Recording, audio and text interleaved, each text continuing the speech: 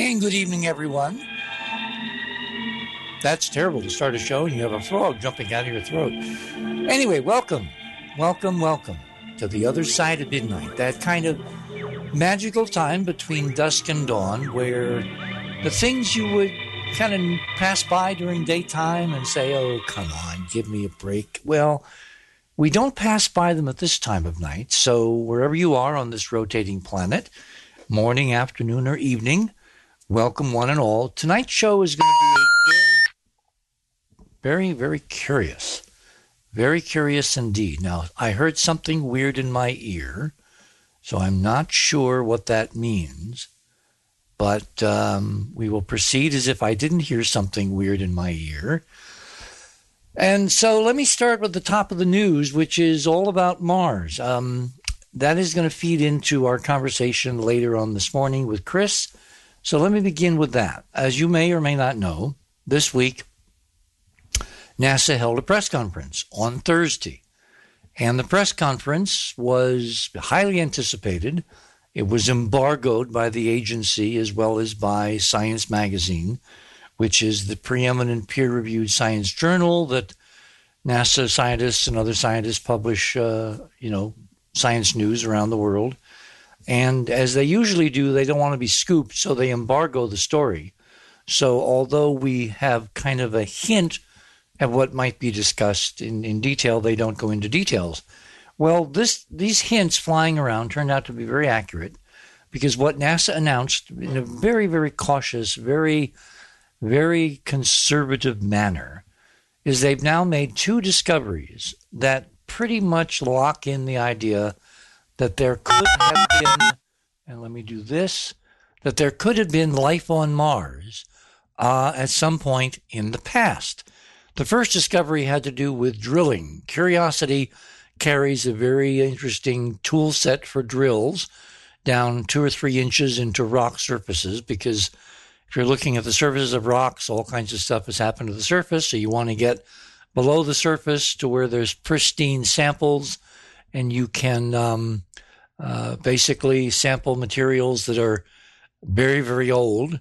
And as you all know, rocks are formed from muds, and these particular rocks are called mudstones. So in this case, the mud turned into rock was actually the process that we're looking at. So they did the drilling many, many months ago, maybe 6 months ago, and they were been analyzing, and they've now come up with the idea and the data that there is, in fact, ancient organics present in these very ancient rocks, going back something like 3.5 billion years on Mars. Well, that was one piece of news. I mean, the idea you're finding fragments of more complex organic molecules, that's not untoward. We kind of expected that, although to have it as real data as opposed to a speculation is really what we needed.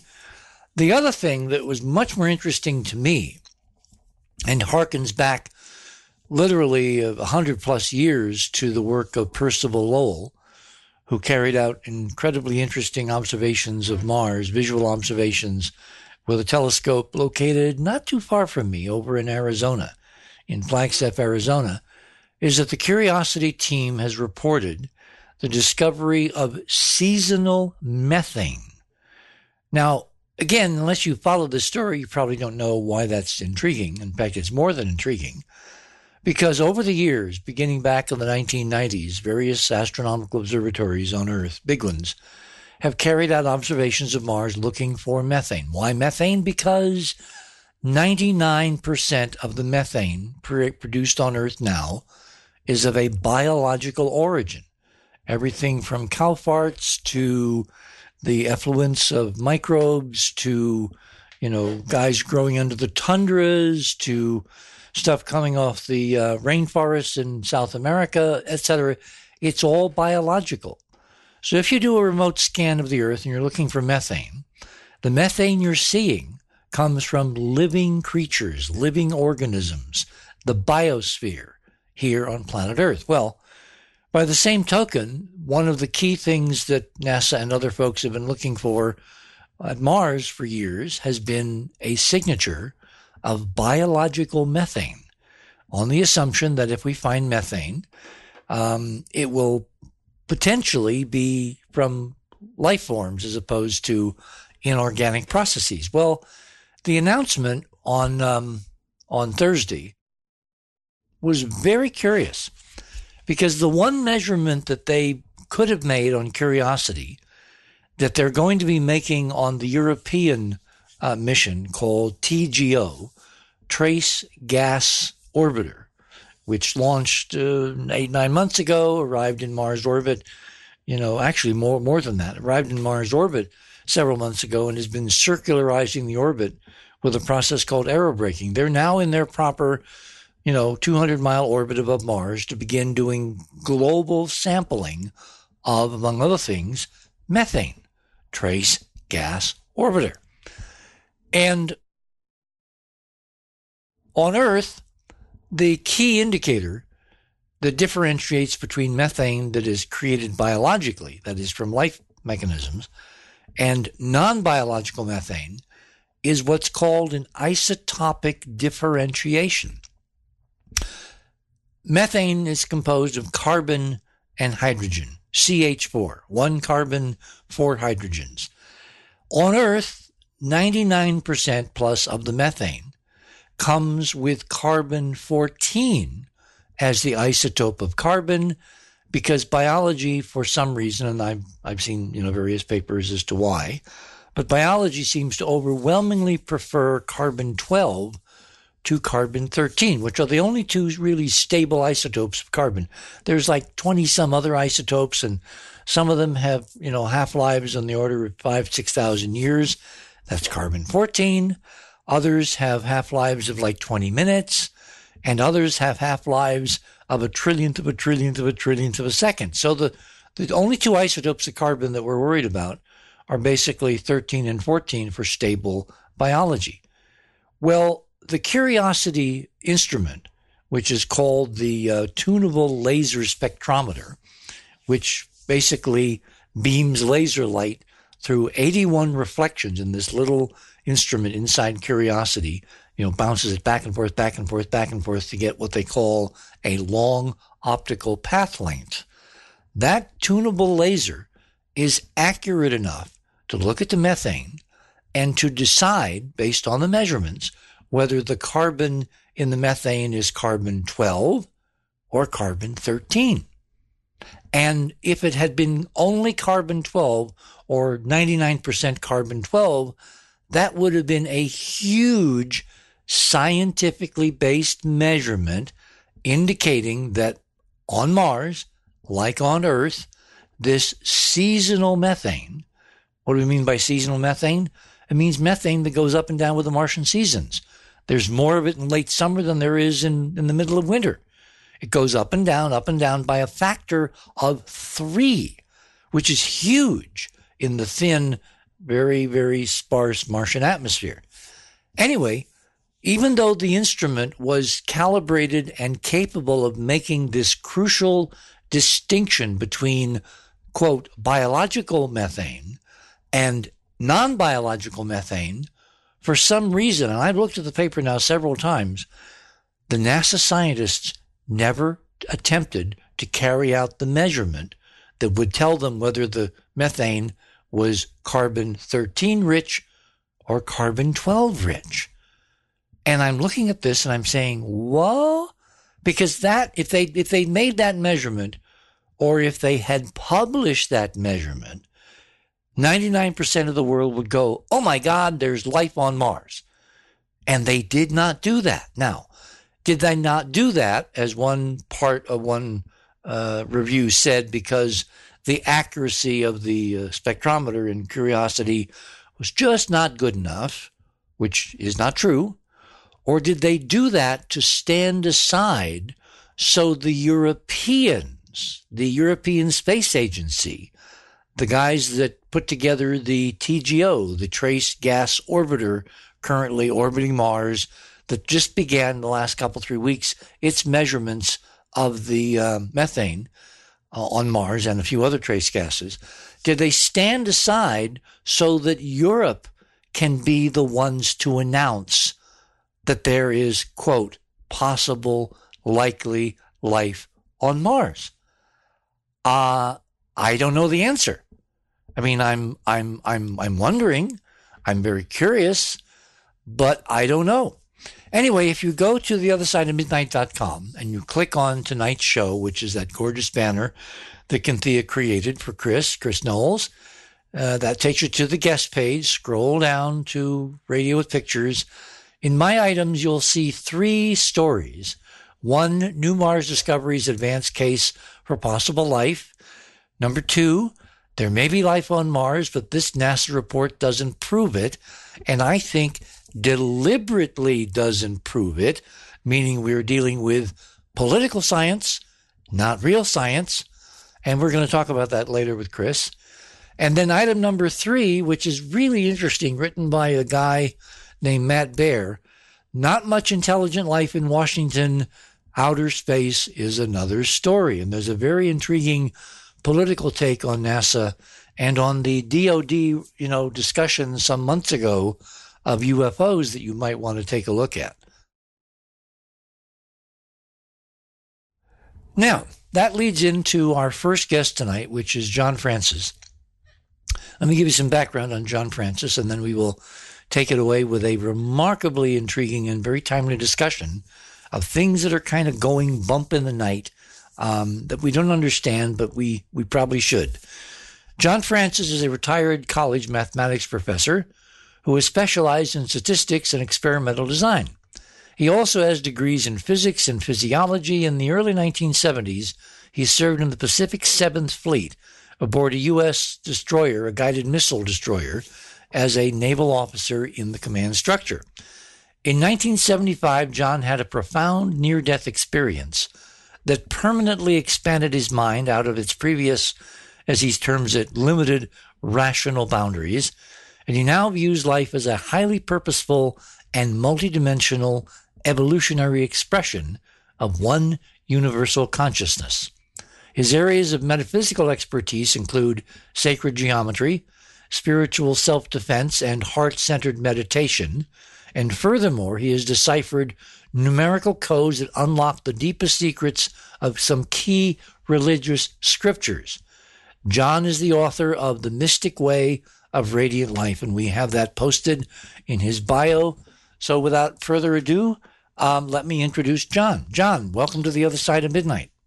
Good evening, Richard, and thank you for giving some time to this very important subject that really affects more people than they realize. Well, this has been a story that we've been trying to cover, and it's very hard because all governments, particularly the U.S. government on this, have been very, very secretive and very chary about advancing strange hypotheses. So why don't you start, as if people had never tuned in before, limb out the problem starting in Cuba, and then describe how it seems to have now expanded. Okay. It began in 2016 in Havana and at the U.S. consulate there. And what happened was, over a period of time, 24 individuals began experiencing headaches, nausea, hearing loss, hearing strange sounds, all kind of cognitive deficiencies, and so forth. And it became a very critical situation. Those people were evacuated, and of course attempts were made on both sides to determine what was going on. And the story seemed to have gone away for a while, with the explanation presented that it was perhaps some type of malfunctioning listening device, or a spy device that was maybe resonating with other devices and whatever, causing these problems. Well, I would like to say that if that happened, in other words, by accident, then someone now has discovered a method of creating all these symptoms. I'm sure they can back engineer it and creating all that. Okay, when you talk about symptoms, go into some of the pathology, because these are actual changes, physical changes in the brain. Right. Well, actually, it's being described as a concussion, which is, of course, pretty severe. Headaches, nausea, dizziness, hearing loss, hearing strange sounds. Now, I don't really believe those sounds are coming from some external source, but I believe that's probably the auditory center in the brain that's being stimulated. and cognitive deficiencies and so forth. So, I mean, they're incapacitating, basically, is what's happening. And if you move in one location, you hear it. And if you don't, another. And, I don't put too much stock in the details of the reports coming out because, they're not scientific and they tell you what you want to hear and things get changed. But the bottom line is it sort of went away for a while until about a week ago, the New York Times came up with a story that in a major city in China, I'm not sure if I'm pronouncing it correctly, Guangzhou, it's in southern China, it's near Hong Kong, and the U.S. has a consulate there, and it turns out to be one of the most important consulates in all of China, where the U.S. processes passport applications and applications for adoption and so forth. So it's an important area. And what happened was one person started developing in the consulate there symptoms very similar to what was going on in Cuba. And this person happened to be a security engineer dealing with security and so forth. Wait. Meaning he was a technical person involved with the consulate security protocols. Correct. Well, or the actual, cybersecurity and so forth. Sweeping for bugs, that kind of thing. Perhaps, I'm not sure. I can't be sure. But anyway, he was, he was there in that capacity. And then more recently, there have been some more people developing similar symptoms. There's 2 special apartment complexes that the personnel are in, and it's taking place there.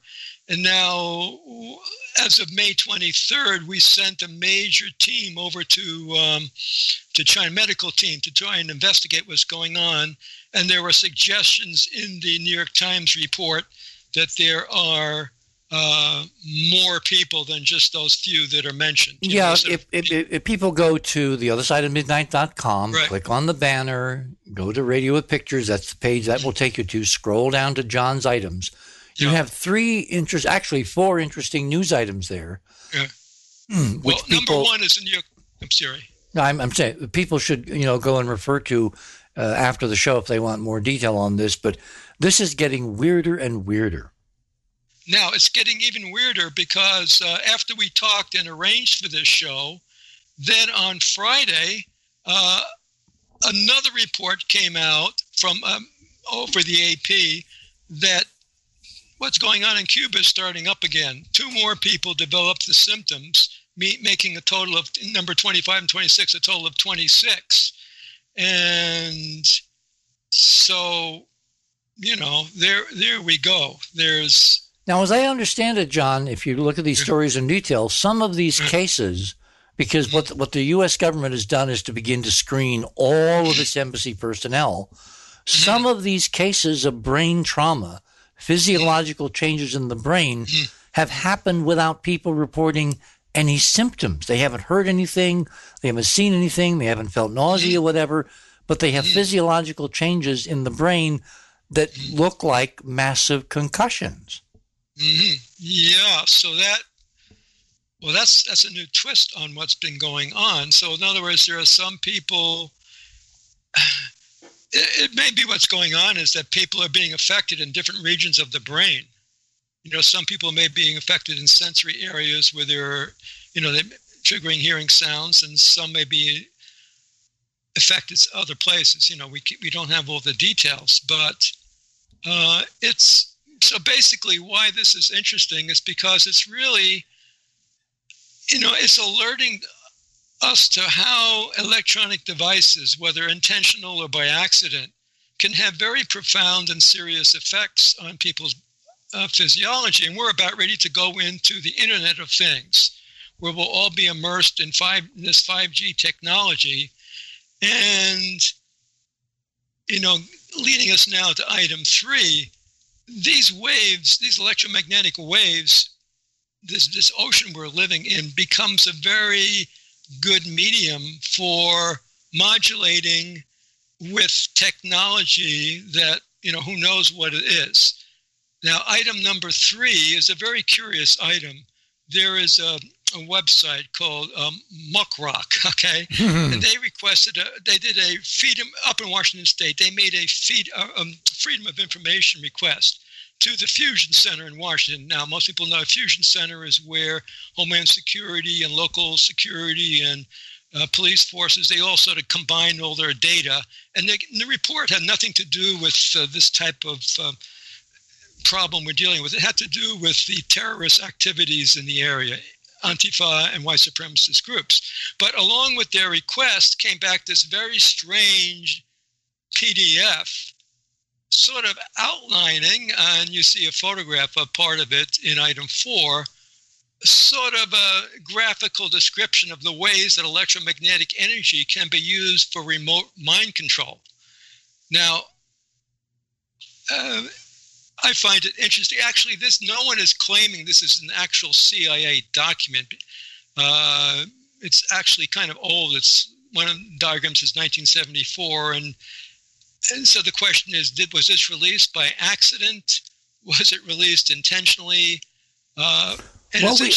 We do know, John, there was an official CIA program which came out in the Church Committee hearings called MK Ultra.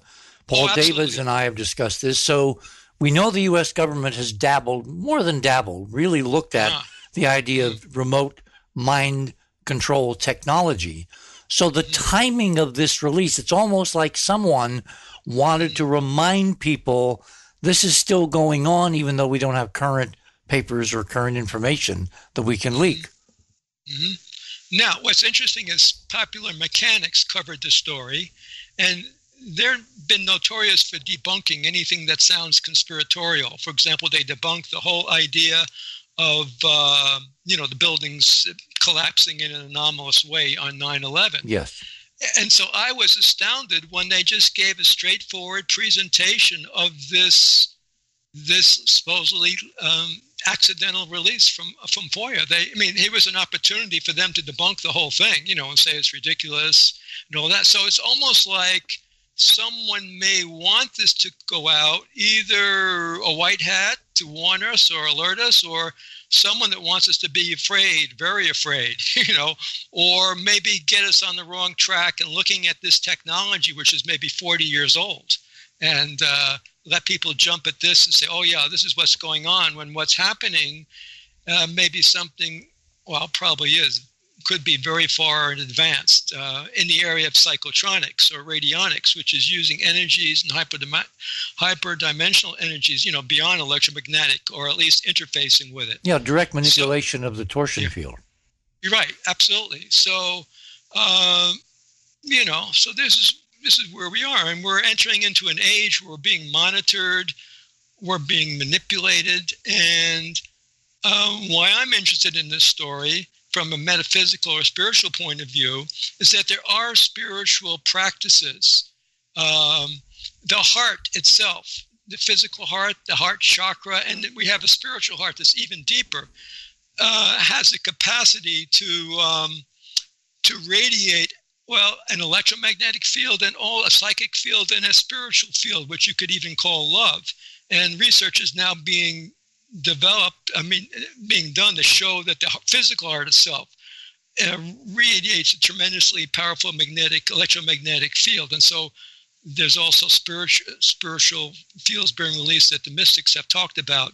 There's actually a central sun that we tap into in our hearts. And your guest tomorrow night is going to be fascinating, talking about this sun, which metaphysically is called the central sun. Just like on this physical plane, we have a physical sun, which really all life depends upon in our solar system. Well, metaphysically in the spiritual planes, there's a spiritual hyperdimensional plane beyond the physical realms where there's a spiritual sun. There's a sense always radiating higher consciousness and love.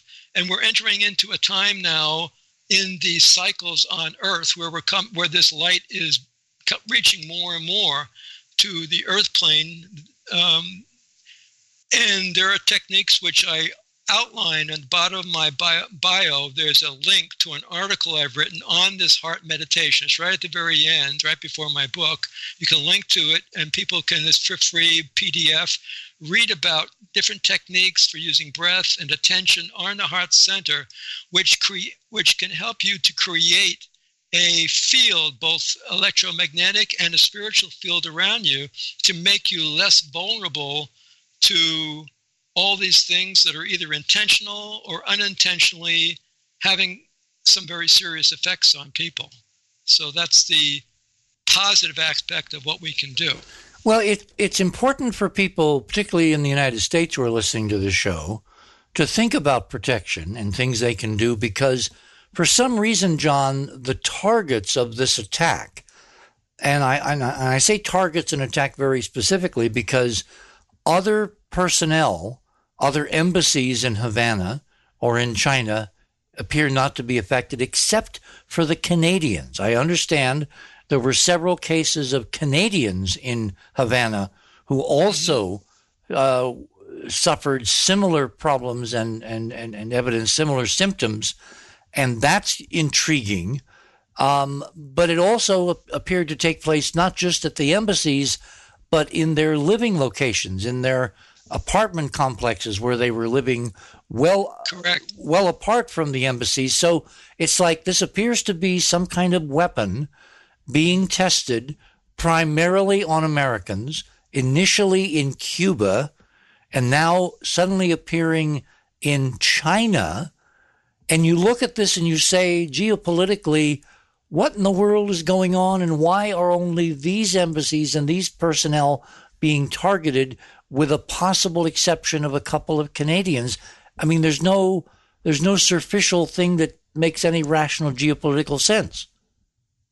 And the question is, why aren't we able to sweep these facilities? And if there are malfunctioning bugs, listening devices, why aren't we able to remove them? Yeah, unless this is being done by a technology which is beamed in from outside or upstairs, or, some kind of drone hovering outside the window, or, you can expand the idea. But in order to produce physiological effects in a human brain, equivalent to falling down a flight of stairs and smashing your head against the wall, that requires a lot of energy. It's very serious. And,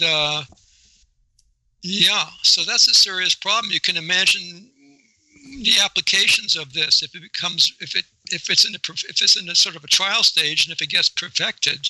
That's when we haven't even talked about the idea of influencing someone's consciousness or putting thoughts in people's mind and all of this. Exactly.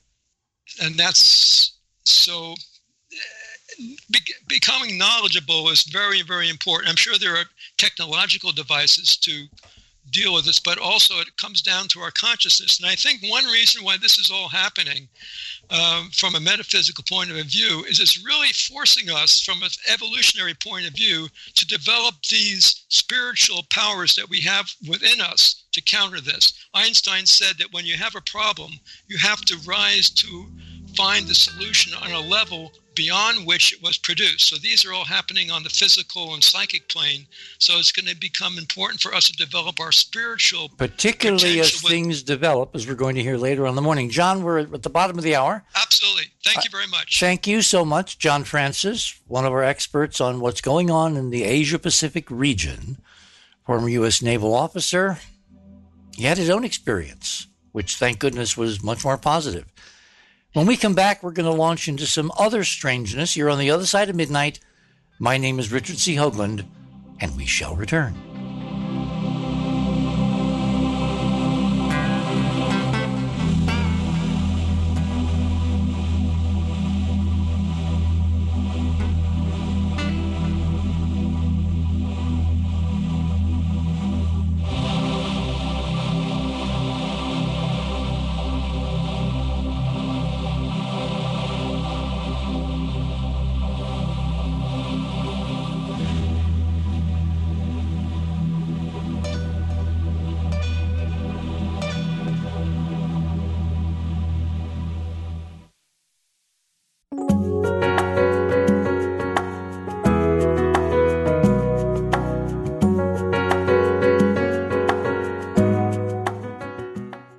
You're listening to the first hour of The Other Side of Midnight.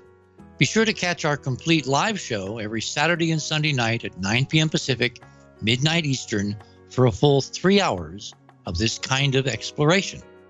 And be sure to visit theothersideofmidnight.com as you listen so you can follow our special Radio with Pictures guest page simultaneously that Cynthia, our hardworking producer, specifically prepares to illustrate the topics discussed each show.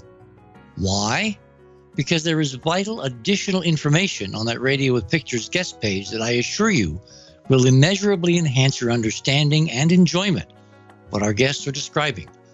I mean, would you rather listen to a guest talk about NASA images of ancient artifacts on Mars, or simultaneously be able to follow the official NASA images showing you, as you're listening, the ruins? If you'd like to listen at your convenience to all our shows, including our unique Radio with Pictures feature, please visit theothersideofmidnight.com and click on the Join Club 19.5 link in the left-hand column. Okay, what do you get with your Club 19.5 membership, besides helping the show literally stay on the air? Well, first of all, you will exclusively, this is not available to the general public, enjoy our enhanced ad-free podcast, courtesy of Chris Bell, automatically downloading all the latest The Other Side of Midnight shows directly to your favorite podcast device so you can listen when you want to. Further, as a full Club 19.5 member, you will gain exclusive access to our The Other Side of Midnight 24/7 chat server, what I can't help calling the Open Hailing Frequencies Room, which is available only to members 24/7. Now, during the show, that's where you will find other 19.5 members and sometimes even members of the bridge crew, my guests, and even me when I have time. Regardless, you can always relay live questions to me during the show just by going to the Open Hailing Frequencies Room. Of course, when we're not on the air with your 19.5 membership, you can visit our Club 19.5 radio archives anytime and download all our shows directly to your computer, which will automatically provide you a screen size that allows you to really examine the remarkable images Cynthia posts for each show. Okay, here's where I need to get kind of super serious. Club 19.5 is how our show is currently solely supported. In my hopefully not vain attempt to keep commercials to a minimum. If you're concerned about keeping us on the air, if you want to hear information that has been vetted far more than perhaps any other show, the best way to ensure that is to join Club 19.5 and get your friends and family to join too.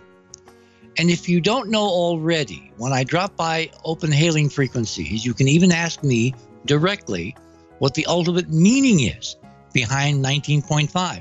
Literally, the most exclusive club in the world.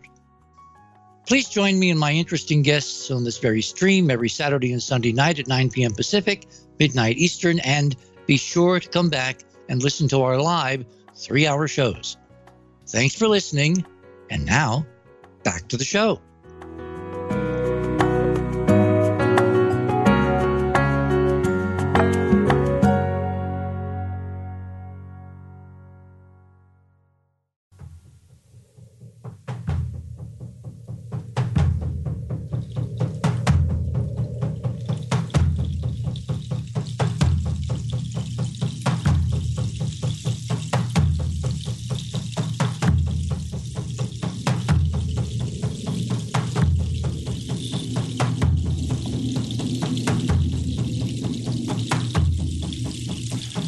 And welcome back on this Saturday night to The Other Side of Midnight.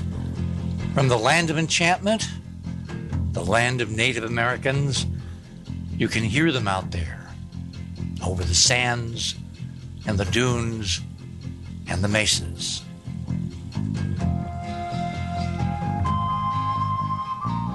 My primary guest tonight is Christopher Loring Knowles, who is the author of the Eagle Award-winning Our Gods Wear Spandex, The Secret History of Comic Book Heroes.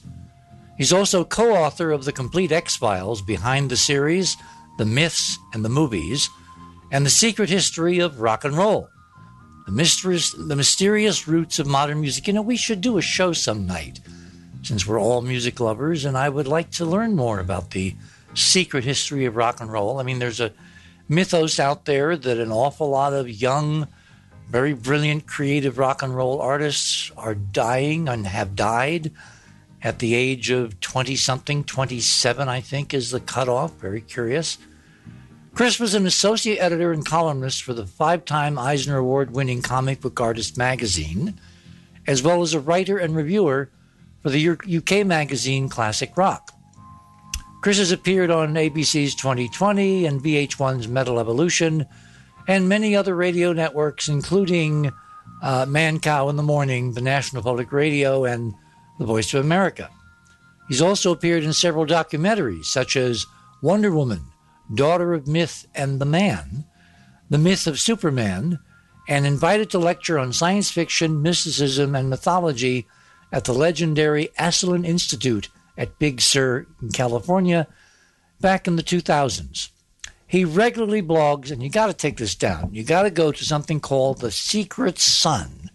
And if you don't take one note from tonight's show, you got to look at tonight's, The Secret Sun, because that's where Chris really, really shines, pun intended. So without further ado, Mr. Knowles, welcome to the other side.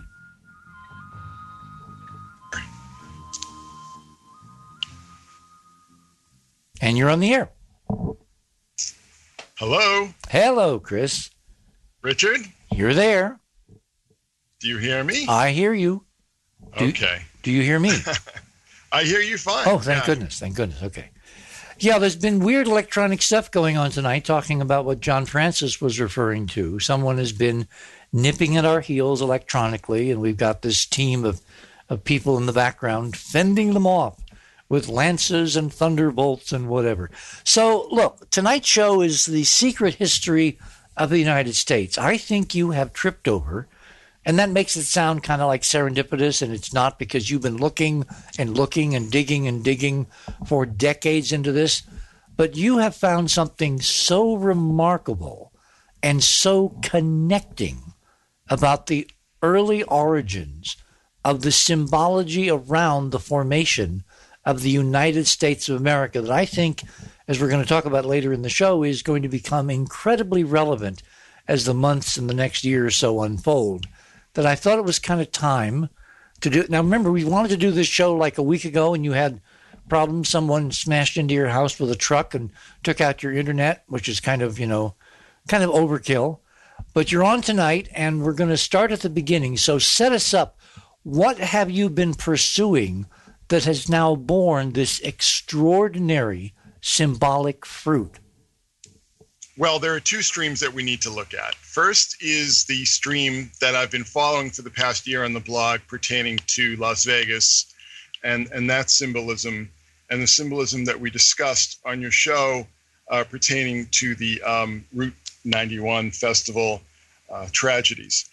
The other stream that we're discussing here and that we're looking at in this context is the symbolism of star magic. And that star magic is becoming increasingly important. And it's not just stars. I'm looking at nebula and supernovas and these kinds of stellar and cosmic occurrences, disasters, some might say, however you choose to look at them, that seem to not only be important to a certain group of people, but also may have a powerful impact on life on Earth here.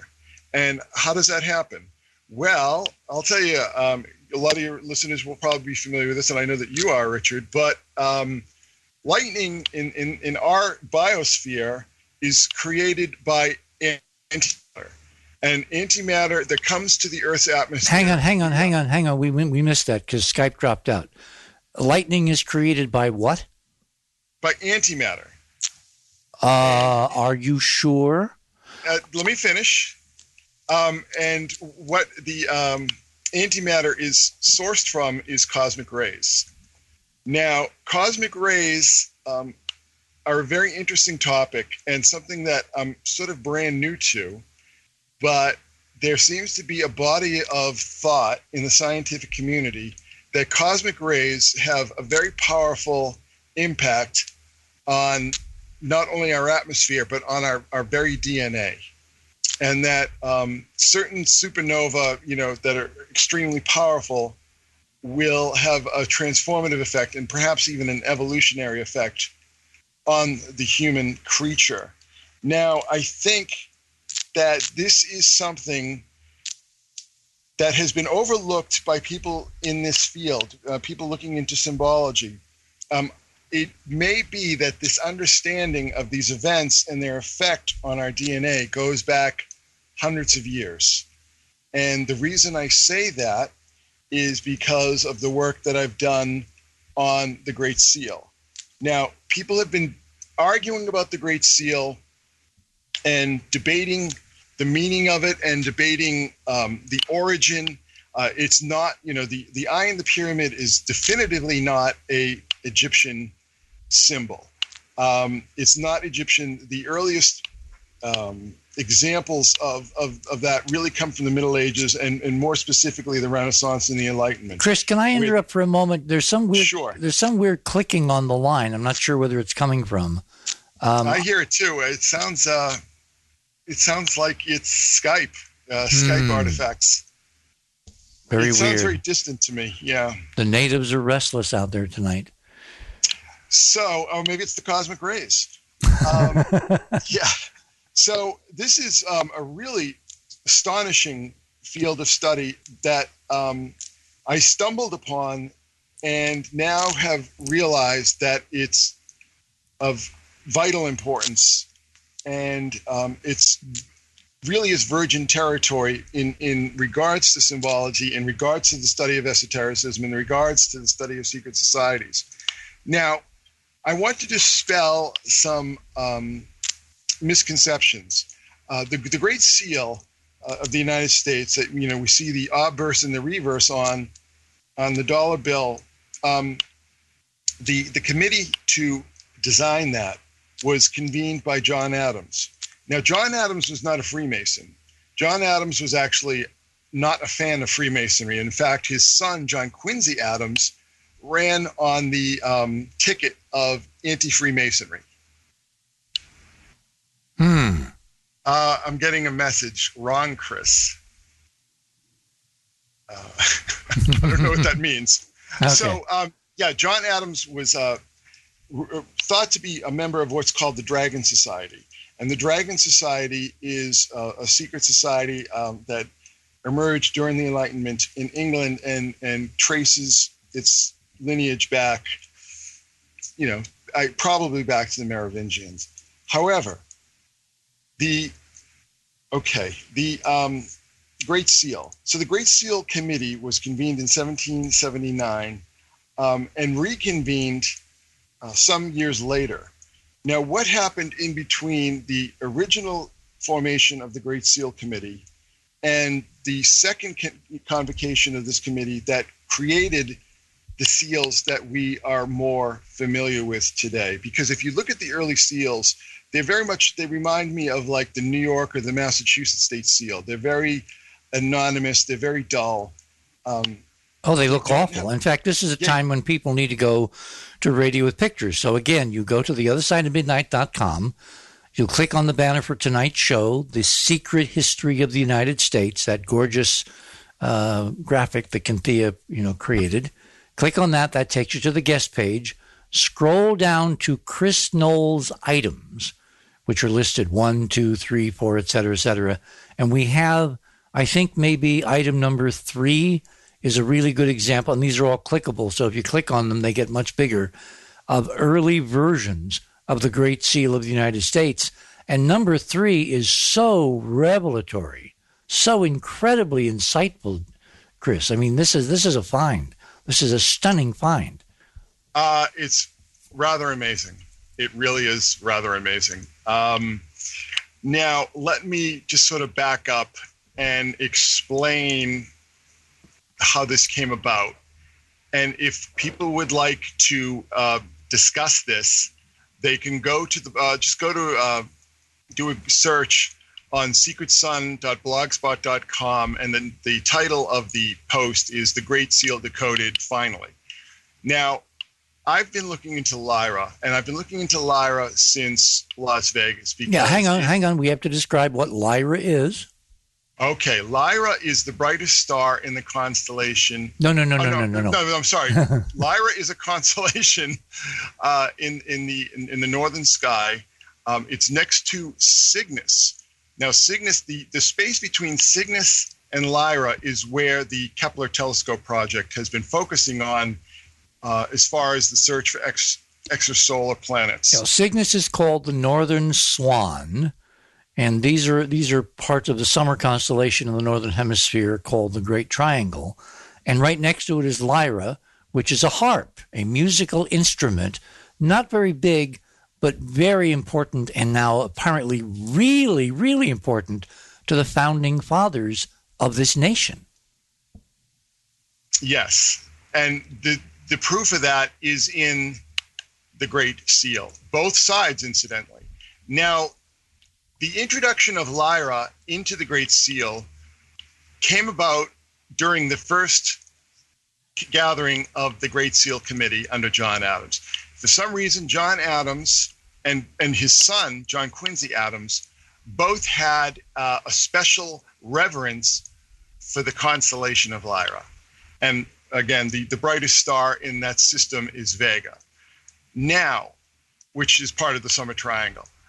I'm still trying to dig into exactly what the significance of Lyra was to these gentlemen at this period in time.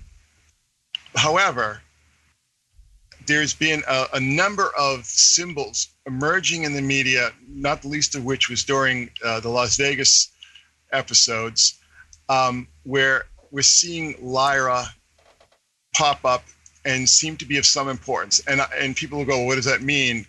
I don't understand what you're talking about. Well, let me give you an example. You remember the so-called attack on Syria, the retribution for the use of chemical weapons, allegedly, during an operation against Al-Qaeda and ISIS. Now, the attack, everybody knows that the attack took place on Friday the 13th, so very interesting symbolism there. But it also took place during the start of the Lyrids. Now, people go, well, what are the Lyrids?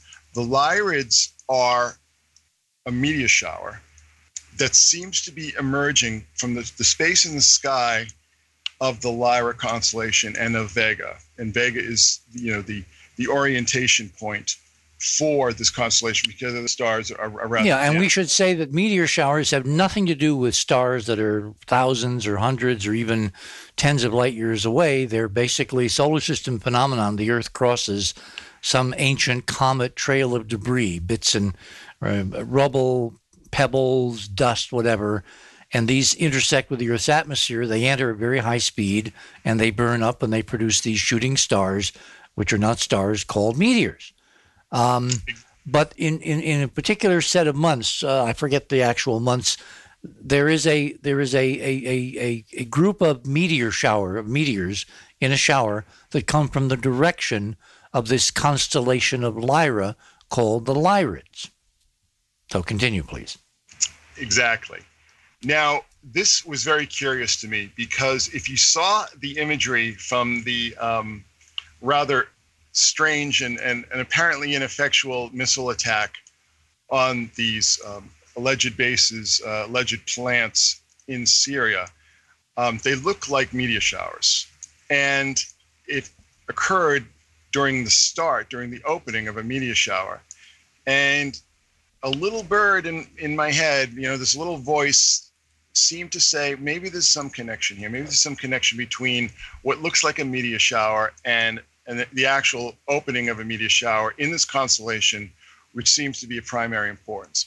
Now, the reason why this is important as well, because for some reason, the Lyra Vega has some connection to Orion, and specifically the belt of Orion. And that month of October, where so much was happening, where we saw the the Tom DeLonge to the stars thing. We saw the situation at Mandalay Bay in Las Vegas, and on and on and on. There was so much going on. It was very hard to keep track of. There was a lot going on with the space program. Mike Pence went out to the desert, the Mojave Desert, to deal with Richard Branson's operation, the Virgin operation, and so on and so forth. But this was all during the Orionids. Now, the Orionids are, again, a meteor shower that seems to emerge from the direction in space in the vicinity of Orion, and specifically Orion's belt. Now, the significance of this is that the term for the Orion's belt was known as the string of pearls, but it was also identified. Orion and the belt and the Orionids were all identified with fallen angels and with the Nephilim and these sort of these mythical characters that you read about in the Bible and so on. That the meteor shower was actually called the Nephalia in Aramaic. So there's a lot of strange connections. There seems to be this nexus, this sort of axis point between Lyra and Orion. And I have absolutely no idea what the connection is so far, but there seems to be some conjunction there. Well, you're on the trail. Now the Lyrids are this annual meteor stream. The Earth crosses this ancient cometary trail of debris, orbiting the sun like a elliptical ring, if you can imagine in space, a very sparse, very, very, very infrequently populated ring of stuff orbiting the sun, and we go through it once a year. Turns out to be between the 16th and 25th of April, peaking this year on the weekend of April 20th, 22nd. That's the Lyrid meteor stream. Now, there's much more interesting deep space connections to Lyra we're going to get into later in the morning here. But for some reason, the founders, particularly John Adams and his son, were really taken by Lyra, having, I would assume you would agree, Chris, very little, if anything, to do with this annual kind of faint meteor shower. Well, that's open to interpretation, but the significance of Lyra. By the way, we think the clicking is coming from your mic or your mic cord or something. So if you can duct tape it down or whatever. Yeah. Okay. Now, back to Lyra and the meteor shower. What had happened in the constellation of Lyra between the first and second gatherings of the Great Seal Committee was the appearance of the Ring Nebula. Now, the Ring Nebula is a fascinating object in space. When you say appearance, you mean the discovery? Yes. Well, the appearance, exactly, the discovery. And that was in 1782. So that was, smack dab in the middle of a very heady and exciting period in revolutionary America. Now, it is my contention, it's my belief that this event was seen as a sign. And it's the reason why Anuit Keptis appears on the Great Seal, which is he has favored our undertakings. Now, this is a quote from Ovid and refers to Jupiter. Now, I believe that this Ring Nebula, when it was discovered, became encoded into the Great Seal on the obverse as that cloud of stars, that hexagram of stars above the eagle's head. Yeah, if people want to see a very modern, incredible, real color image taken by the Hubble Space Telescope of the famed Ring Nebula in Lyra, you go back to theothersideofmidnight.com, click on tonight's show, The Secret History of the United States, click on that banner. That will take you to the guest page. Scroll down to Chris's items. Item number 4 is the modern Great Seal of the United States on the left, and on the right, it's a double spread. There's this beautiful, amazing, real color image of the Ring Nebula taken by Hubble, and the glows and the colors of the gases are due to the resonant spectral lines of this spherical, and then in this case, quasi-lenticular, meaning flat-planed, almost looking like Saturn nebula expanding into space around a dying star, a white dwarf in the center. And this was discovered twice within a month of each other in 1782. The first discoverer, turns out now, was Charles Messier, the famed amateur astronomer in France who created what's called the Messier catalog of all kinds of interesting celestial things in the sky. And then there was an unknown astronomer who for years, I forget his name, has been credited with discovering the Ring Nebula. It looks like he didn't discover it until February of 1782, and Messier discovered it at the end of January. And science historians have now figured that all out, and they've kind of recalibrated Messier's description in his language in French, which indicates that to earlier generations that it was this other astronomer who made the actual discovery, whereas in fact he's alluding to the vision, the viewing of the Ring Nebula after Messier himself had discovered it. And this all happened in the birth throes of the United States, and of course our intimate linkage with France, from Lafayette and L'Enfant and those famous people. So there's this very deep celestial kind of hidden connection to the events birthing this nation that had almost what you said a moment ago looks like a major symbolic victory on the celestial front of something very important, something amazing seen in the sky that was newly discovered right in the process of giving birth to the country. That's exactly right. And I believe that this was seen as an omen, as a sign in as a heaven. Sign from the heavens. The sign from the heavens. Now, I just wanted to correct my chronology here. The first Great Seal Committee was formed in 1776, actually, and the second was formed in 1782, and then the Ring Nebula was discovered in 1779. Now, the name of the French astronomer who discovered it before Messier was Antoine Daquier de Pellier-Poix. It's one of those landmine French words that's just full of consonant sounds that are foreign to our tongue. Anyhow, now the reason that this became so apparent to me is that I've been spending a lot of time looking at star maps and looking at constellations and looking at the shapes of them and the forms of them, because one thing that we can discuss if you're interested is my belief that the Beauty and the Beast films incorporate a trip through the zodiac and the surrounding constellations, and each one of the characters in those films are symbolizing a particular constellation. And this is what I'm saying about this whole idea of star magic. Now, when I was looking at Vega and Lyra, there's a very interesting sort of parallelogram that's formed by four of the major stars. And when I was just looking at it, and I was looking at the... Tell you what, hold it there. We're at the top of the hour.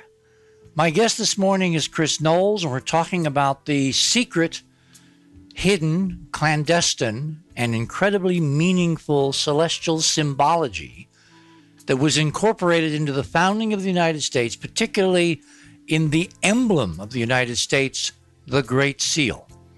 And we're going to be getting into very deep water or deep space as we pursue this through the rest of the morning. You're on the other side of midnight. My name is Richard C. Hoagland, and we shall return.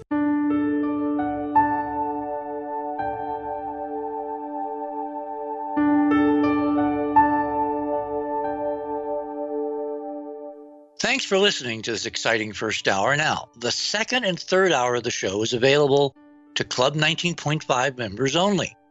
Please support the show by subscribing to Club 19.5 and join our very interesting community. To do that, please visit the website, theothersideofmidnight.com, and click on the Join Club 19.5 link in the left-hand column. As a Club 19.5 member, you'll gain access to the rest of this show and all previous 350 plus shows that we have done. Now, recent Club 19.5 member archive recording have the commercials removed and the sound quality has been enhanced. You'll also receive a dedicated private podcast feed that contains these enhanced show recordings. And you'll be able to download the MP3 files directly from the archive if you prefer.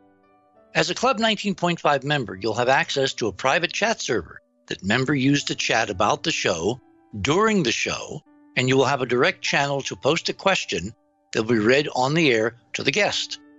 And you'll have a place to post questions during our open hailing frequencies. We realize that not everyone wants to call in live, and this gives you an easy way to participate in a live show without having to participate. Club 19.5 members can use this private chat to talk about the shows, ask questions, suggest new guests, and I may even pop on from time to time to answer specific questions. Also, the entire Bridge crew is in these participating chat channels, so you can interact with them as well. You'll also be the first to preview our new videos and reports. We'll be adding exclusive new features to Club 19.5 as we go forward, and boy, have we got some amazing things to tell you about in the coming weeks. So please support the show and don't miss all the exciting new things we have planned. I want to thank all our Club 19.5 members because without your guys' support, this show would not be on the air. Please help us continue growing the show by subscribing to Club 19.5 today. And when I say we really need you, we really need you. Over and out.